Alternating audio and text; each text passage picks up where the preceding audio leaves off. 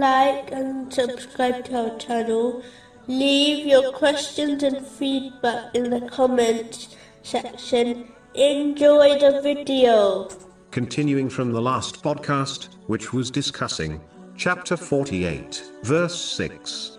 And Allah has become angry with them, and has cursed them. Muslims, especially Asian women, curse things when they are in a bad mood. This is an evil habit, as they are supplicating for the mercy of Allah, the Exalted, to be removed from something or someone. This contradicts the teachings of Islam, and the characteristic of the Holy Prophet Muhammad, peace and blessings be upon him. In fact, when he was requested to curse the non-Muslims, he replied that he was not sent by Allah, the Exalted, as a curser, but as a mercy to mankind. This is confirmed in a narration found in Imam Bukhari's Adab al-Mufrad, number 321.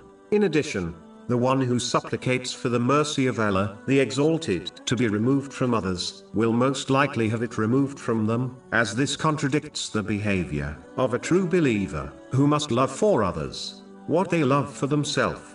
According to a narration found in Jami Tirmizi, number 2515, in fact, the Holy Prophet Muhammad, peace and blessings be upon him, has warned in a narration found in Sunan Abu Dawood, number 4905, that the curse returns back to the one who uttered it, if the person or thing they cursed does not deserve it, and in most cases, they do not.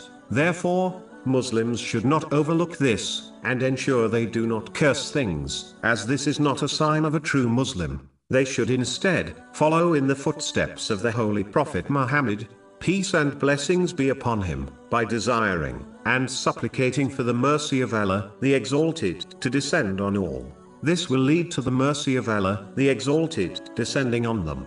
The only time cursing is acceptable, as shown in this verse, is when one curses the things Allah, the Exalted, has cursed.